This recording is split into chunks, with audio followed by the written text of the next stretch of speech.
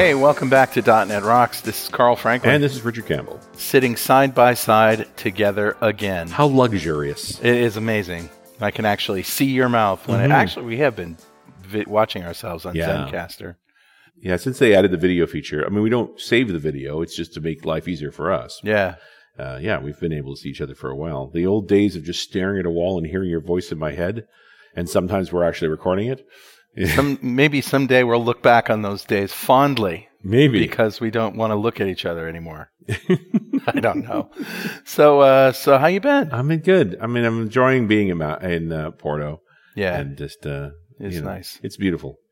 Yeah. I do have orders to come back with some port, so I have to go shopping. Of course. Mm-hmm. Of course. And you're here with your significant other? I am, yeah. Kelly and I are here. She's on vacation with me. Nice. This is vacation. You know, we have like 1 or 2 days of work and cram it all in 1 or 2 days. Do our best. Yeah. So let's roll the funky music for Better Know a Framework. Awesome. Go.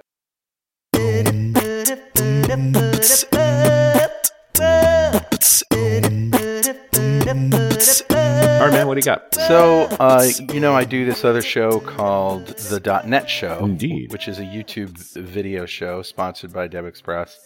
And there was I thought was a really good episode 19, which is called Maui on Mac. And I because doing Xamarin Forms and now Maui, and trying to build for iOS, and now we can build for Mac OS. Okay. Right?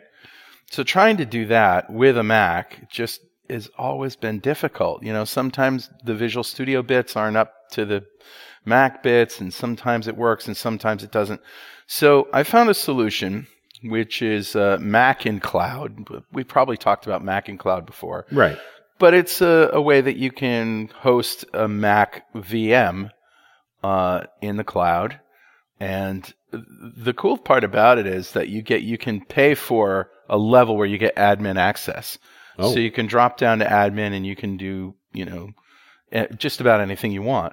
And the cool thing is, instead of trying to pull the emulator over to my Windows machine with the network, which works sometimes it doesn't, and use the emulator, instead, what I do is I have the repo, and I push to the repo, then I go to Mac and Cloud, I pull the repo, and then I build it. And I can now you're building it on the Mac. Building it on the Mac, with .NET. And iOS, Mac OS, doesn't matter. And you can just, run it and test it. And if you want, I don't do this, but if you want, you can run, Visual Studio on the Mac, Mac and Cloud, if you're building, focusing on Mac OS or iOS. Right. And that way it's just all in one place. No problem. But, it's $120 a month for what you need in order for it to work, but it's still cheaper than a Mac. Yeah, without a doubt. Yeah. And I never thought Xamarin Forms on Mac was particularly viable. I think they've worked harder to make Maui better on the Mac. Yeah, Maui's better everywhere. Yeah. Yeah. And just consistency. Right. In the UI across all the platforms is really good. That's cool. Yep. So that's it. It's Maui on Mac, and we have a link on the website, so go check it out. For sure. Who's talking to us today, Richard? Grabbed a comment off of show 1695, the one we did back in 2020. Time's flying. Way back. 2020. Yeah. With Steve Smith talking about ASP.NET Core API endpoints. And that really is the comment that caught me because it was really talking about building sustainable code. Aaron says, and this is 2 years ago, as usual, a thought-provoking show, guys, and timely as they always seem to be. Last night I was umming and ahhing about whether a new action method should go in this controller or that controller.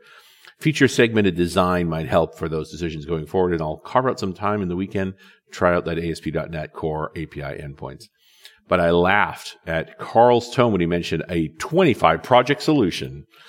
One of our mono repos is at 135 projects with thousands of unit tests. You win. It's okay. Yeah. I don't know if you should be proud that you won. I don't think you should be, but you definitely win the prize. But Aaron goes on to say, what's great is that Visual Studio handles it just fine. R, not so much. If you have 1 terabyte of RAM, perhaps. It's even more lag-inducing extension at that scale. Yeah. Steve's suggestion on the Roslinator is worth following up on. This plus a couple of MADS extensions, you'd be quite effective and stopped having to tune everything as if it's a link statement. I like the way he said MADS extensions. Yes. Everybody knows what that is. Yeah, because we just had Mads on the show. We did. And he is Mr. Visual Studio Mr. Extensions. Well, he's at 170 of them now. Yeah. So how many MADS extensions have you got installed? 3 or 4. Yeah, I got 4 or 5. Image resizer's a must-have. Like MADS extensions. Mads extensions, yes. You heard it here. Yeah. Other people may make extensions, but they're Mads extensions. They for are. better or worse. Hey, Aaron, thank you so much for your comment, and a copy of Music to Go By is on its way to you. And if you'd like a copy of Music to Go By, write a comment on the website at .netrocks.com or on the Facebooks. We publish every show there as well. And if you comment there and I read it on the show, we'll send you a copy of Music to Go By. And definitely follow us on Twitter. He's at Rich Campbell, and I'm at Carl Franklin. And send us a tweet. We won't be Mads. We'd be happy, actually. Yes. Be very happy if he sends us the tweets. Okay, let us introduce our esteemed guest, Jemima Abu. She's a self-taught front-end developer and school-taught systems engineer from Lagos, Nigeria. She's an avid advocate for diversity and intersectionality in technology and accessibility in web development, giving back to the tech community by speaking at conferences, such as NDC, volunteering at organizations geared toward diversity in the tech space, and teaching web development classes to beginners every other weekend. Also is a huge nerd, slightly obsessed with cats, and can usually be found on her laptop coding or watching slice of life anime. Did you know about his daughter? Oh yeah, my eldest daughter is a webcomic artist, crossing the anime style. But Magnum, what do you call it? They're graphic novels, right? Is it like webtoons? Yeah, same kind of thing. You know, she's got a style about her. And the current story is, I might as well plug it, is Electric Bones. Oh. Yeah. And electricbonescomic.com. I'll check that out. But you're both a tech geek and a cats person. So do you subscribe to the idea that to get your cat to stop sitting on your keyboard, give them their own keyboard? Fun fact, I do not have a cat. I like the idea of cats. Idea of cats? Yeah. I thought I really liked cats, and I was like, that's why I said that bio was really old. I thought I really loved cats, right? Mm-hmm. So 2 years ago, I moved into my first apartment, and I have this friend, and she gets these 2 kittens, and she's like, I have this issue with my landlady. I don't know if I can keep them. Could you cat sit? And I cat sit for 2 days, and I'm like, this is not the life for me. They wake you up by 3 a.m. by running on your face. Yeah. I didn't know that was part of the deal. Yeah, well, they learn pretty quickly what works. You see, because I woke up. The key to appreciating cats is in the sauce, actually. The cat sauce? Yes. The sauce. Yeah.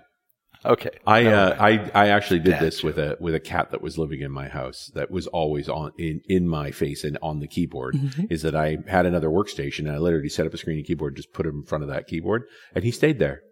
He was happy as long as he had a keyboard. It doesn't matter if it was mine or not. That sounds adorable. He comes in like, "Are you both working?" He's like, "That cat never works. He just hangs out. I think he's just watching cat porn. That's all he's."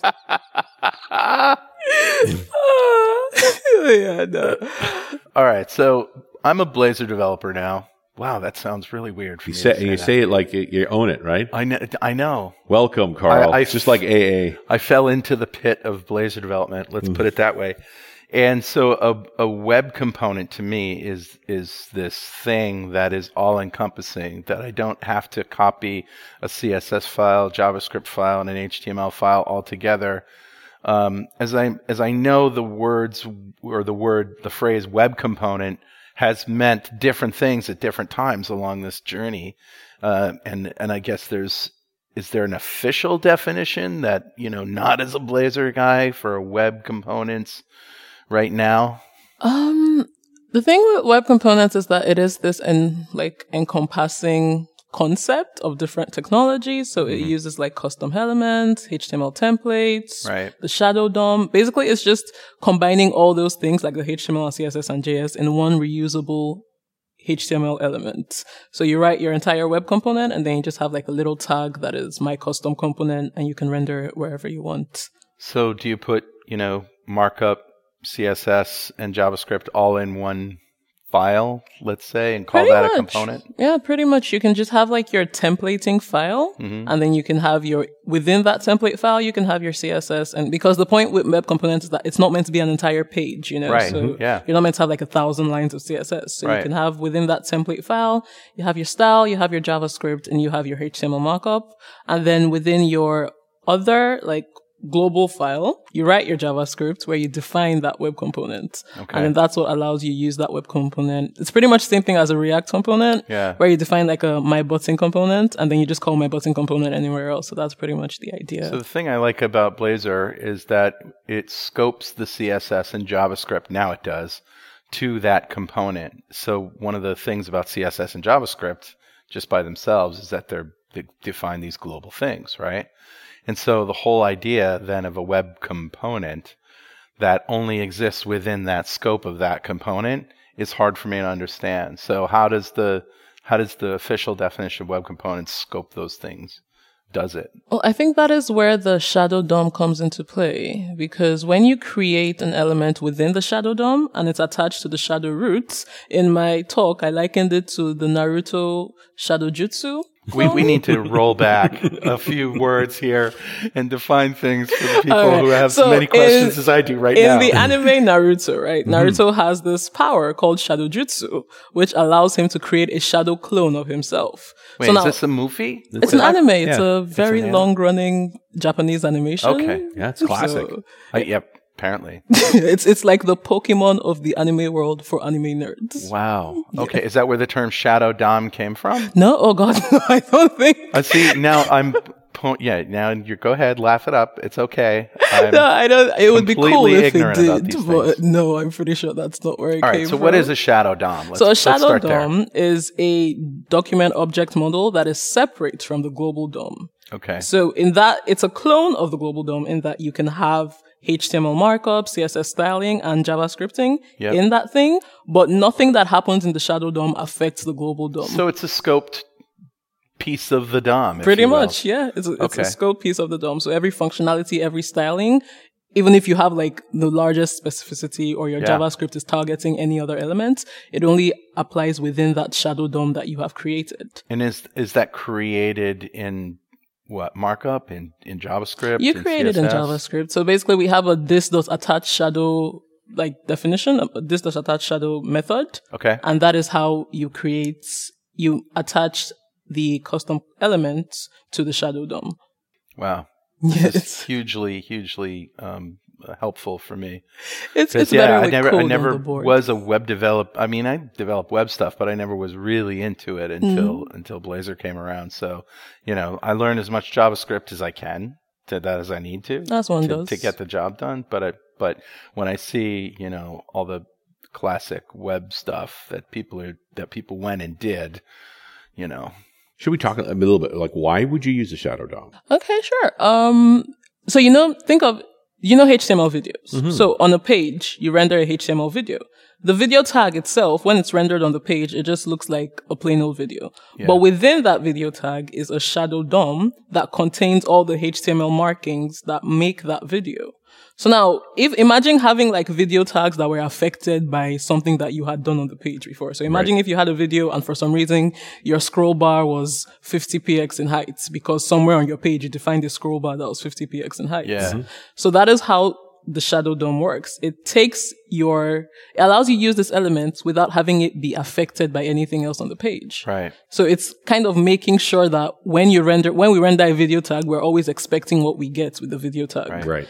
So. And it's hierarchical. So everything within that shadow DOM just is within that component. It's not global. Exactly. Which is, what's plagued JavaScript and CSS from the beginning. Yeah. I think. But I appreciate that it's got a big role to play in web components then, because it's a way for you to bring in functionality and choose what you're going to show and manipulate. Yep, exactly. I think shadow DOMs are they take a majority of my talk because they are a major chunk of what makes web components so reusable all the time and also very easily extractable. Because with custom elements, you're just defining new elements. Yeah. But those ones can still be affected by global scope. With the HTML templates, you're defining you're putting the markup and the CSS and the styling. But even if your HTML template is not in a shadow DOM, the styling in your HTML template can still affect something else in your global scope. So. And so CSS is cascading, obviously. So if you have global styles that your shadow DOM sits in, it will still inherit those styles. Yes or no? No, it won't. So you're completely isolated from everything outside it. Yep. So for example, if you set a font family for your website and you expect every component to have that website, your web component, unless you specify that same font, is going to be different. Yep. That's why when you import like an iframe on your page, iframes have different fonts than the rest of your page. Because if an iframe is built as a web component, it comes with its own font. Yeah. So there are ways that you can directly target the shadow element. So shadow DOM. If I want to style an iframe, I can specifically target like some elements in that iframe if the shadow DOM is open. So you can have an open root, an open shadow root, or a closed shadow root. So with my current company, we work with Shopify, and a lot of times we have like some iframe from some Shopify app, and then they're like, oh, we don't like how that looks. We want to change this button. Yeah. So now I can go in there and be like, okay, I inspect the element. I see the specific name of that button class. Right. I create like my, let's say, custom app.override.css, and I specify that button class there, and then that way I can override it.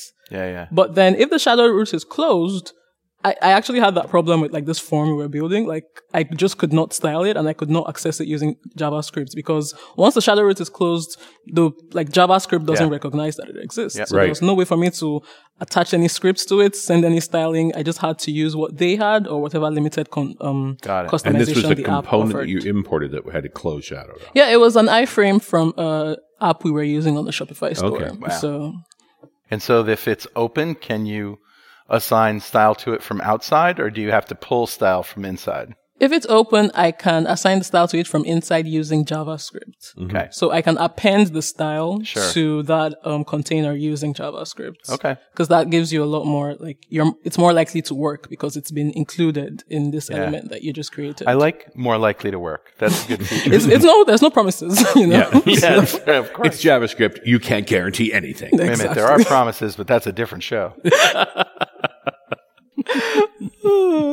Now, if they're really components, is there a repository? Can I borrow components from others? That is the beauty of web components. The reusability with web components, because the components are built using the same syntax and because they don't require any form of builds or installs and it's all in the browser, you can use web components anywhere. You can use it in a React project, in a Vue project, in an AngularJS project. So you can use it anywhere and people can, it's like with Storybook. So with Storybook, you have like these stories and people can publish their own stories of a component. So we used to use that a lot when we were working with design systems in the previous company I worked at. So people can publish their own like buttons that they've built or anything. And you can just take that story, take that component they've published and use it wherever.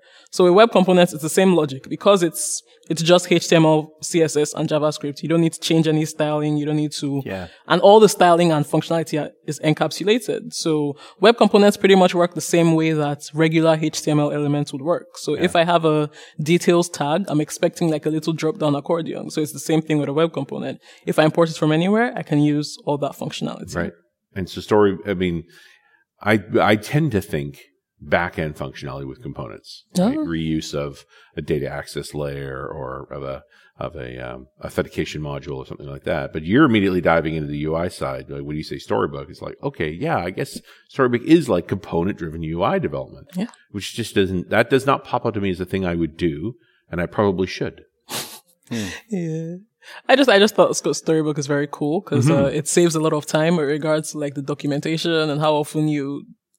Like with the current company I work with, we build a lot of projects across a lot of teams. Like we have the US team, the Canada team, the UK team. So if I'm working on a feature and somebody in the US has already built it, but I want to see how best I can get that thing in my project, I can just look at the story they've created. Yeah. And I just have access to that encapsulated component and I can manipulate it to kind of do whatever I want. So kind of same logic with web components. Yeah. And the term web components is a standard that was defined by what, Mozilla or the W3C? I think it was Mozilla. I see it on their site a lot, so I think they're the ones that coined it. But in other words, it's a standard. So when you say web components, every web developer who uses them knows exactly what you're talking about. Yep, pretty much. You would hope. So people do have different definitions of components. Sure, right. But yeah, with the Mozilla definition, web components, just like the things with the custom elements and the Shadow DOM and the HTML templates. Right. Yep. And all the major browsers support Shadow DOM. Now, apart from Internet Explorer, but we don't talk about it. I said major browsers. Are you trying to imply that Internet Explorer is not major? There's like 3% of the world that is very offended right now. Yeah, but they're not listening to the show. Because they can't, because they use Internet Explorer. Exactly. I mean, there's a lot of IE inside enterprises with a lot of custom software that was built for a specific flavor of IE. And Microsoft's jumped through a lot of hoops to keep those apps running, for better or worse. But I've been finding Firefox works in situations where Chromium doesn't. And different things that you want to do. I find, if the browser isn't letting me do that, I say, well, let me try Firefox, and sometimes it works. But then again, you have other standards that, like Zencaster, for example, you can't use Firefox for that. No, because I don't know why, but they don't support it. I mean, also I keep all the browsers around for a reason. It's like, what browser was this web page built for? Yeah. What did they test? It was probably Chrome. It's usually Chrome. It's mostly Chrome and Safari. Yeah. Yeah, fun fact, I had Safari. another talk I did called The Evolution of JavaScript, because when I got into web development, like I started with HTML and CSS, and then I moved on to JavaScript, and then I moved on to React, and then I got overwhelmed by how many different like frameworks and libraries and things were always coming out every day. So I was like, okay, what were the stuff that were being used before I started developing websites? So I guess the evolution of JavaScript, and with the whole thing so Microsoft had JScript and Netscape had JavaScript. Yeah. And then they did not have the same syntax. So when you wrote JScript, it would only work on like Internet Explorer. And when you wrote JavaScript, it would only work on like Netscape browsers. Right. So people literally had to have like those little buttons on their site that says like, this browser is best viewed in Netscape, or this browser is best viewed. And I just thought that was the coolest thing ever. Because like, if I could get away with just putting this browser is best viewed in Chrome on my website and call it a day, I would be a very happy developer.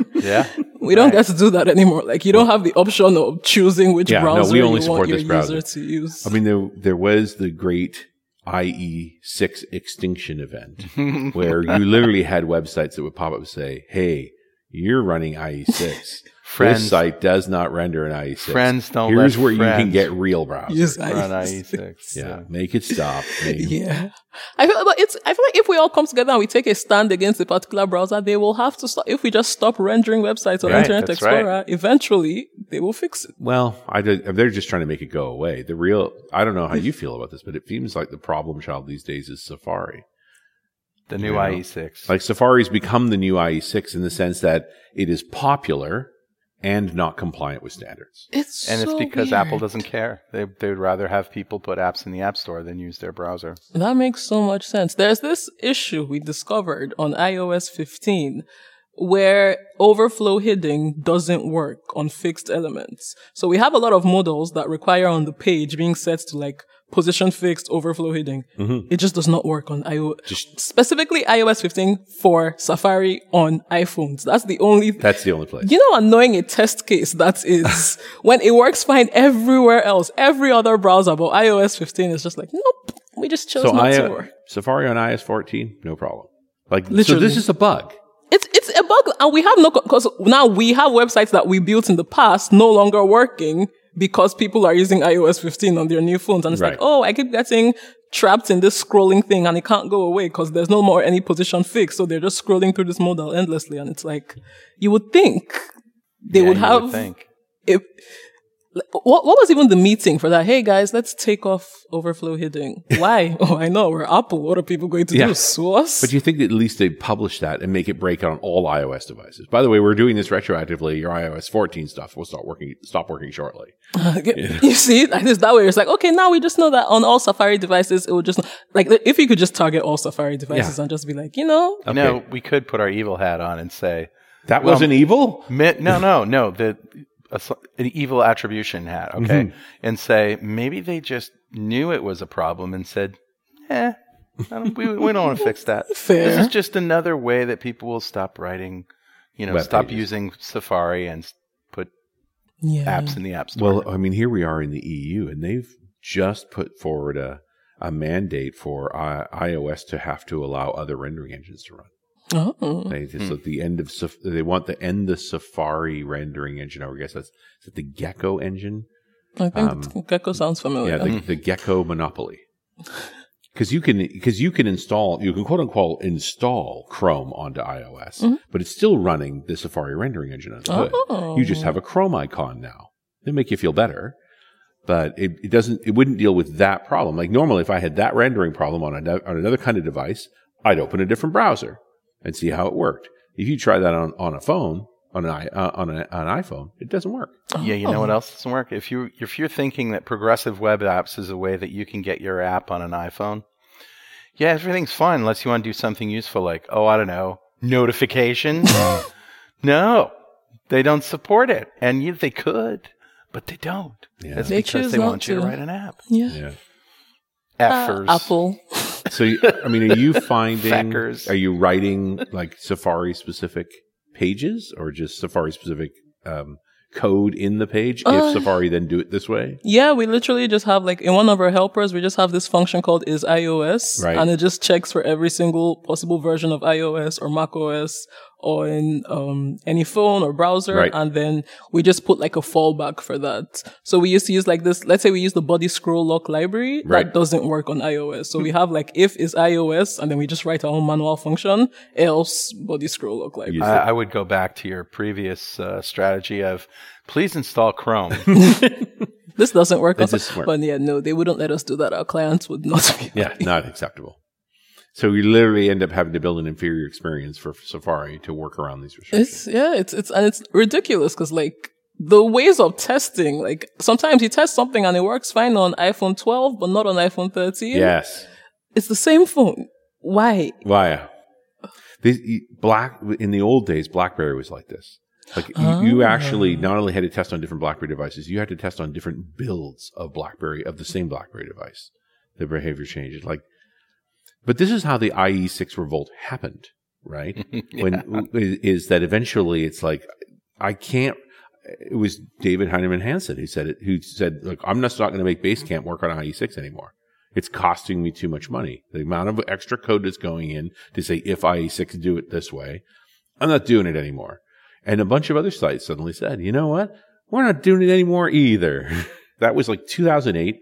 By 2009, even Hansen was saying, yeah, listen, stop, right? Because there was IE7 and IE8 out by then, right? They really just come on, go get another browser. Friends don't let friends on IE6. We need to do the same thing with Safari. Maybe the EU is going to help us here by requiring iPhone to allow other rendering engines, not just be trapped in Gecko. And then it's okay, if you don't want to fix your browser, we're just going to use a different browser. Mm-hmm. I don't know if it's true, but I don't either. I'd like it to be true. That would be nice. And with that, I'm going to interrupt for one moment for this very important message. Hey, it's Carl and Richard here. We're here with our friend JD Trask from Raygun. Hey, JD. Howdy. We thought we'd just talk to you for a second about how Raygun got started. How did the whole thing come together? It wasn't our first product. We actually built a range of different tech companies prior to launching Raygun. And we built Raygun off the back of how Jeremy and I, the JB of the JB duo, had been monitoring our software previously, where we would email ourselves if there was a fault. And we wanted to build a full system around that. Who would do that? I guess I have. It's a nightmare going all into your inbox.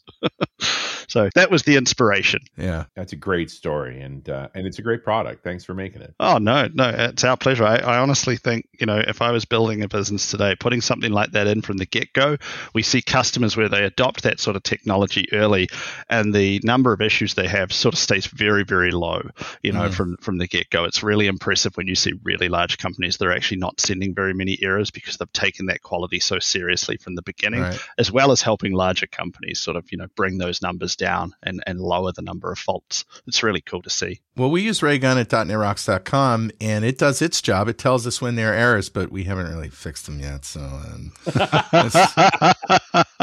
we do have a permanently ignore function for you there, Carl. Yeah, that's a good idea. Yeah. Well, thanks. Let's do this again. Thank you. All right. And if you'd like to know more about Raygun, go to raygun.com and try out a free trial. And we're back. It's .NET Rocks. I'm Richard Campbell. That's Carl Franklin. Hey. And we're here with Jemima Abu from Lagos. Yep. It's not much of a time zone change for you. You just had to fly north. Oh, no. I live in London now. Oh, okay. Yeah. I'm from Lagos, Nigeria. Yes. And that is 12 hours to London? 8 hours? Flying time. 8 hours flight if you're going direct. But yeah, but time hours zone wise, it's not too far. I'm just thinking where we are, it's almost due south. A little bit east. I think it might actually be the same time. Yeah. Yeah. I think London and Lagos are on the same time. And if London and Portugal are on the same time, then Yeah. I did a flight from Istanbul to Cape Town, which is like a 12-hour flight. Yeah. And changed one time zone. I was quite disappointed. Normally if I fly that wrong, I'm on the other side of the world. And I still was. I changed hemispheres, but, not a lot of time change. Yeah, geography. Are you a fan of Nigerian funk? Oh, I love Nigerian music. I mean, if Fela Kuti? if you grow up with it, you kind of have to love it. It's like it's an inbuilt thing. But Local stuff. That's great stuff. Why are web components more prevalent? Like, I just don't know that we see much of it. Or am I just trapped in a Microsoft bubble that it's not a thing? That may be true, but beside the point. Two things can be true simultaneously. Yes, absolutely. So I think like the main reason web components are not so popular is because like at the end of the day, it is a bit, for me anyway, it's more straightforward to use a framework if you're using one framework. So now if I was working with like multiple frameworks across multiple projects, then I might feel the need to have a web component that I could put across those multiple projects. Right. But with most things, if I'm working with React, I'm using React for everything else. Right. If I'm a Vue developer, I'm using Vue for everything else. And at the end of the day, web components, they do take a lot of definition because you're still writing plain HTML. Yeah. You just have to like define these things specifically. With React, with Vue, if you're already running a build, adding one more component is not a problem for you. Yeah. So to me, it's like you'd have to take your time to like specifically define this one component outside the setup library you already have. Or if you're using React, you could just... And especially when you're talking about like React and Vue, they have a ton of their own component type solutions for anything you're going to want to do inside of their framework. So also, why would you jump out? I'm thinking, what happens when you have multiple components that need to talk to each other? Do you have that kind of scope? Can you use JavaScript for that? I mean, like to refresh when that's another with shared. Exactly with regards to states. I'm not sure of the handling of states by web components because for one of my talks, I was doing a demo using like a web component and a React component. And it renders fine, but now I'm trying to remember if I could so the thing is, if you are passing it as web components can take props as well. Yeah. So if I'm passing a state value as a prop, that's interesting. I feel like it should work. You're probably going to be using a pattern like Redux or something like that, or, to reach inside. But you mentioned that web components can be closed, and when they're closed. When they're closed, they can't be referenced by can't be JavaScript. referenced, yeah. So that's another So they'd have to interesting have some sort of communication layer pattern going on inside, some event handling and that kind of thing. Yeah. Yeah, well, that's why I use Blazor. I think the biggest thing for components is being able to use other people's code in a way that is encapsulated. Exactly. You're not going to expect any surprises, any secondary effects from anything coming at you. Exactly. So you don't want to like install an iframe and then your homepage breaks. So, Well, I don't want to install an iframe at all. Maybe that's just me. I like iframes. The 90s called they want their tech back. Yeah. I loved iframes because they were the only way to do that sort of Ajax thing back in the day and do it seamlessly in the background. Dynamic page refresh. Yeah. Piecemeal page refreshes. Yep. I used to see a lot of, what do you call it, like that Adobe Flash Player, because I was big into like Neopets in the late 2000s. Love it. So then I recently like revamped my Neopet because I felt very guilty for abandoning them. So now I just check in. These are the online version of a Tamagotchi. Yeah. Right? Like, and you didn't feed it for months. How could you? Exactly. So I just go there and then my Neopet is always like, I'm dying. And I'm like, sorry. And then I check them into like a Neo hotel and I check back again. You're just electrons, right? And you're playing with my feelings. Like, stop that it. is how they get you. They use the human sympathy to make you feel bad for bytes and just put up at some pixels point, on the screen.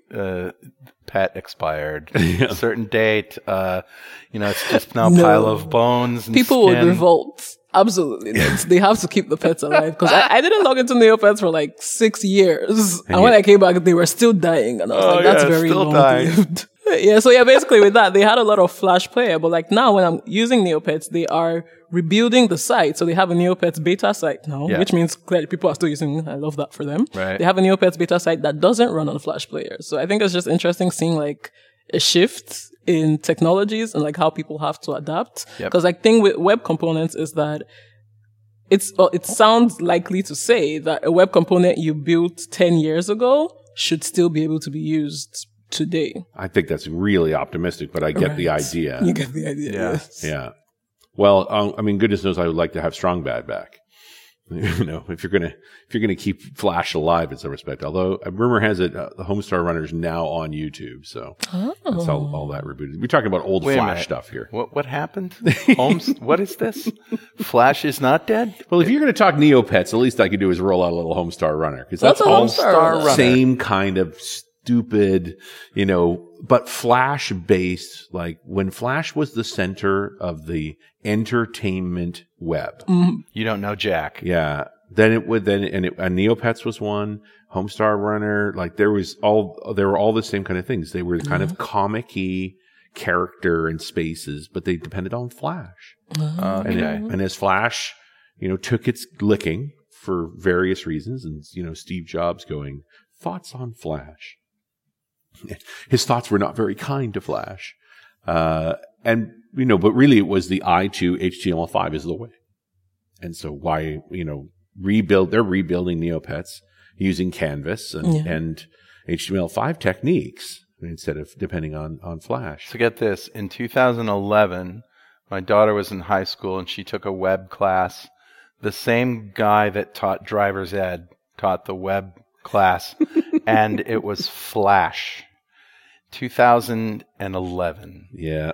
And a web class was Flash. I'm like, did they teach you any HTML? No. Flash. Do you even know what that means? No. JavaScript? Ever heard of that? No. It was unbelievable. Flash and ActionScript. Yeah, I almost don't want to say what town it was because hopefully they've cleaned up their act by now, but that guy needed to go badly.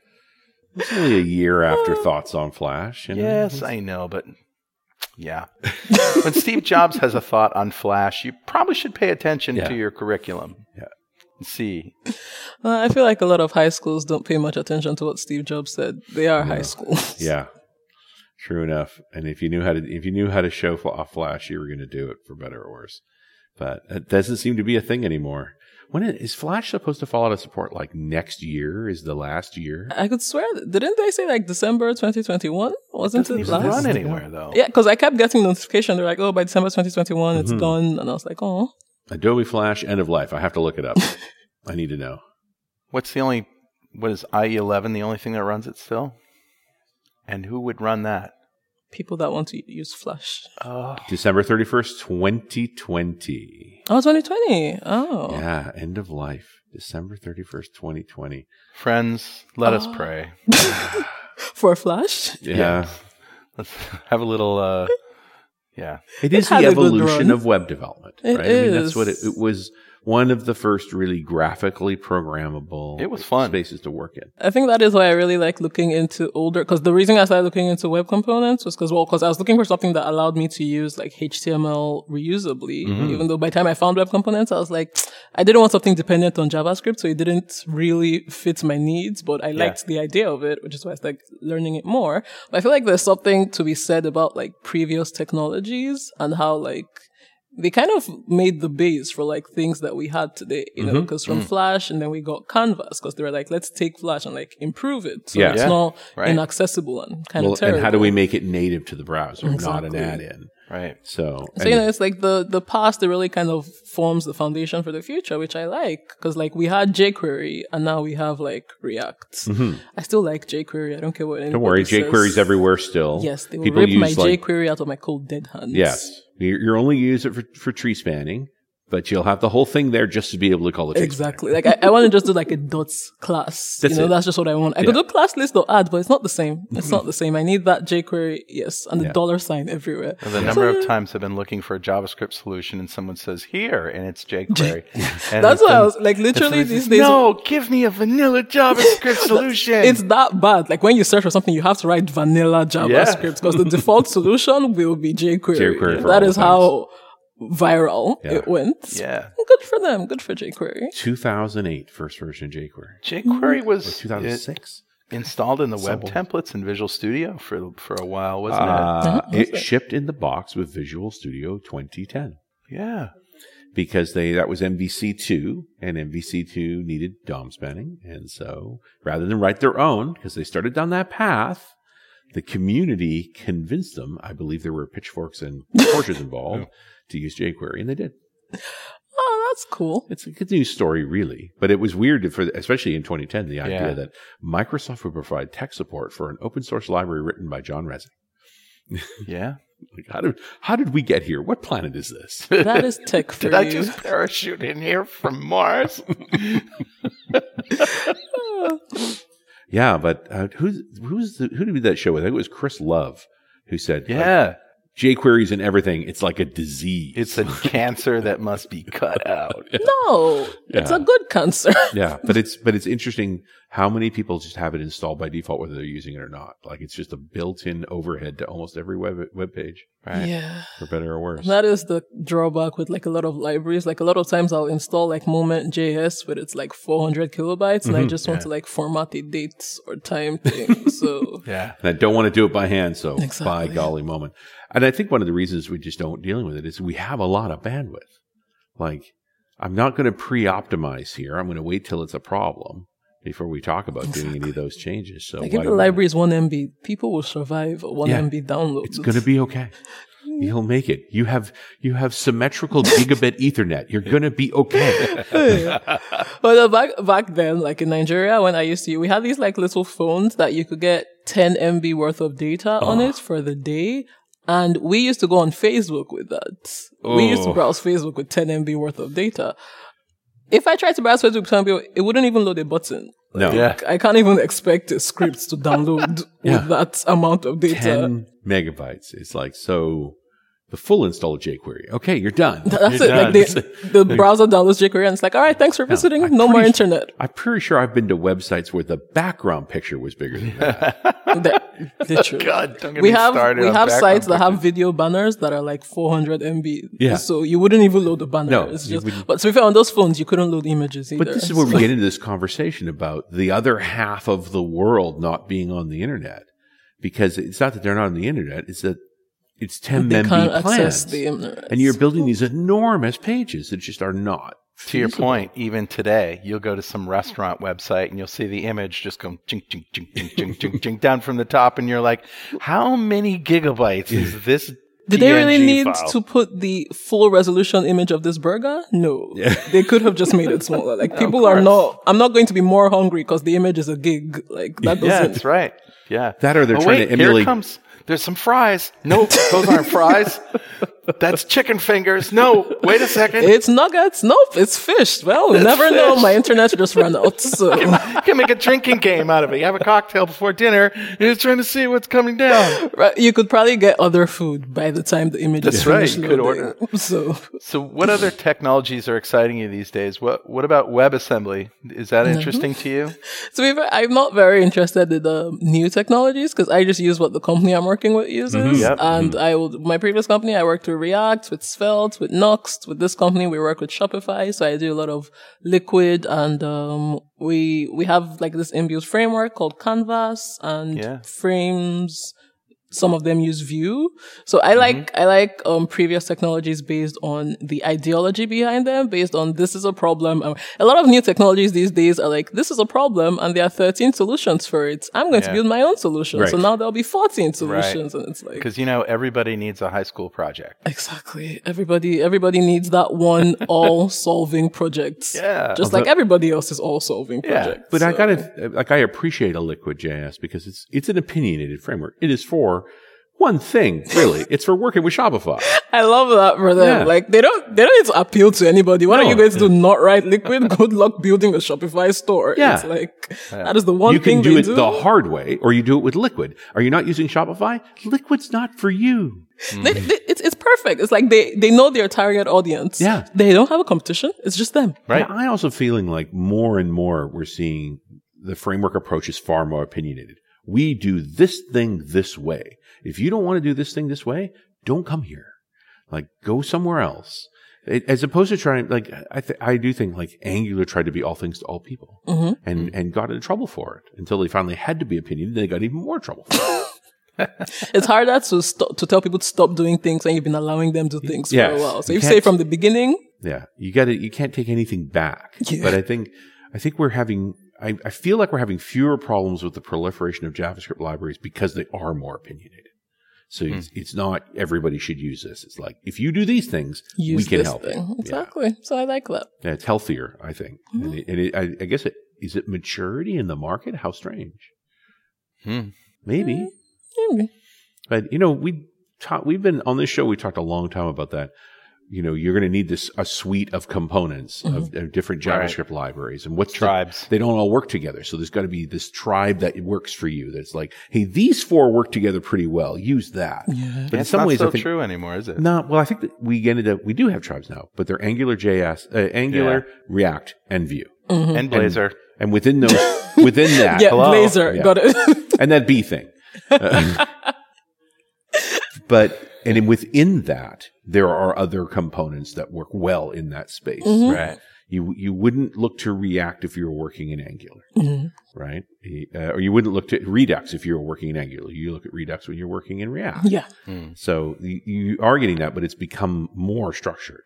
I think it's just because these things, they're so vast that they span their own ecosystems. Yes. You have React, and then you have Redux, and then you want to have your Redux middleware. So from there you have observables and epics. So it's just it creates the family tree. Yeah. So you wouldn't end up taking like I said, you won't put Redux in a Angular application, and by that genre, you wouldn't get your epics or anything else either. So it's it's a nice, I kind of like it. It's but it is, first hit is free. The entry level drug is a Vue or a React. Yeah. And once you've made some commits to that and you have another problem, then you're already in that hierarchy to solve it with a library. A problem factory. Exactly. Yeah. But it manufactures its own problems and its own solutions. Right. There you go. We've got you this far. Now you're going to have this problem. Here's the tool for that. Yeah. Don't worry. There's another problem coming. And we've got a tool for that too. And now for a commercial break. Yes. Yeah, that's exactly. Thanks for coming to my TED Talk.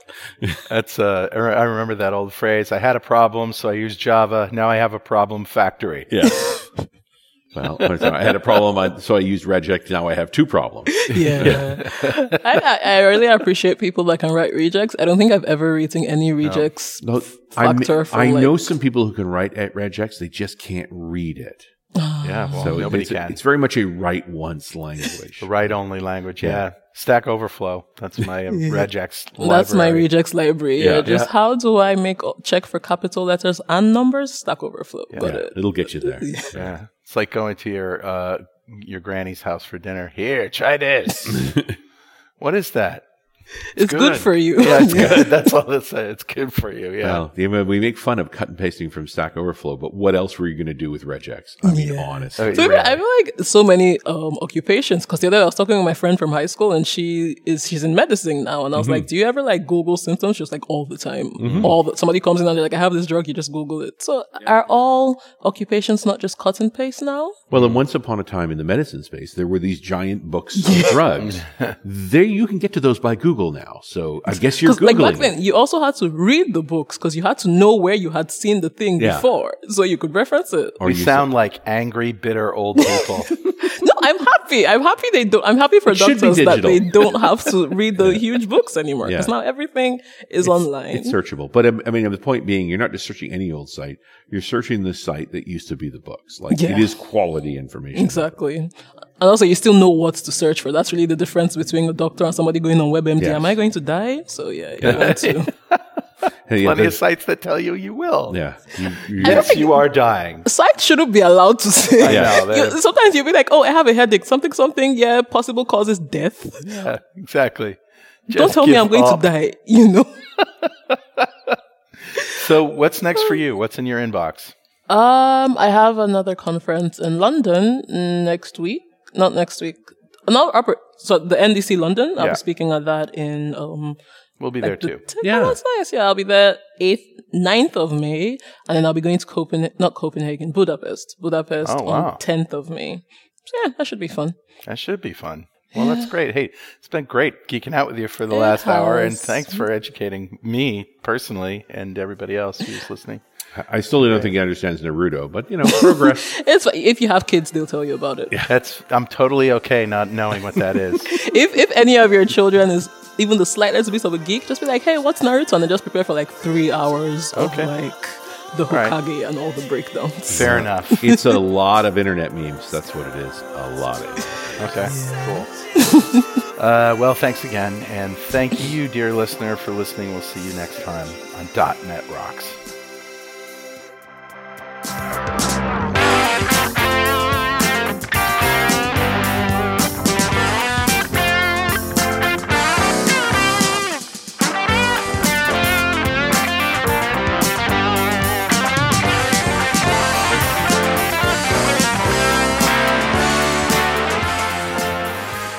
.NET Rocks is brought to you by Franklin's Net and produced by Plop Studios, a full-service audio, video, and post-production facility located physically in New London, Connecticut, and of course in the cloud. Online at pwop.com. Visit our website at dotnetrocks.com for RSS feeds, downloads, mobile apps, comments, and access to the full archives going back to show number 1, recorded in September 2002. And make sure you check out our sponsors. They keep us in business. Now go write some code. See you next time.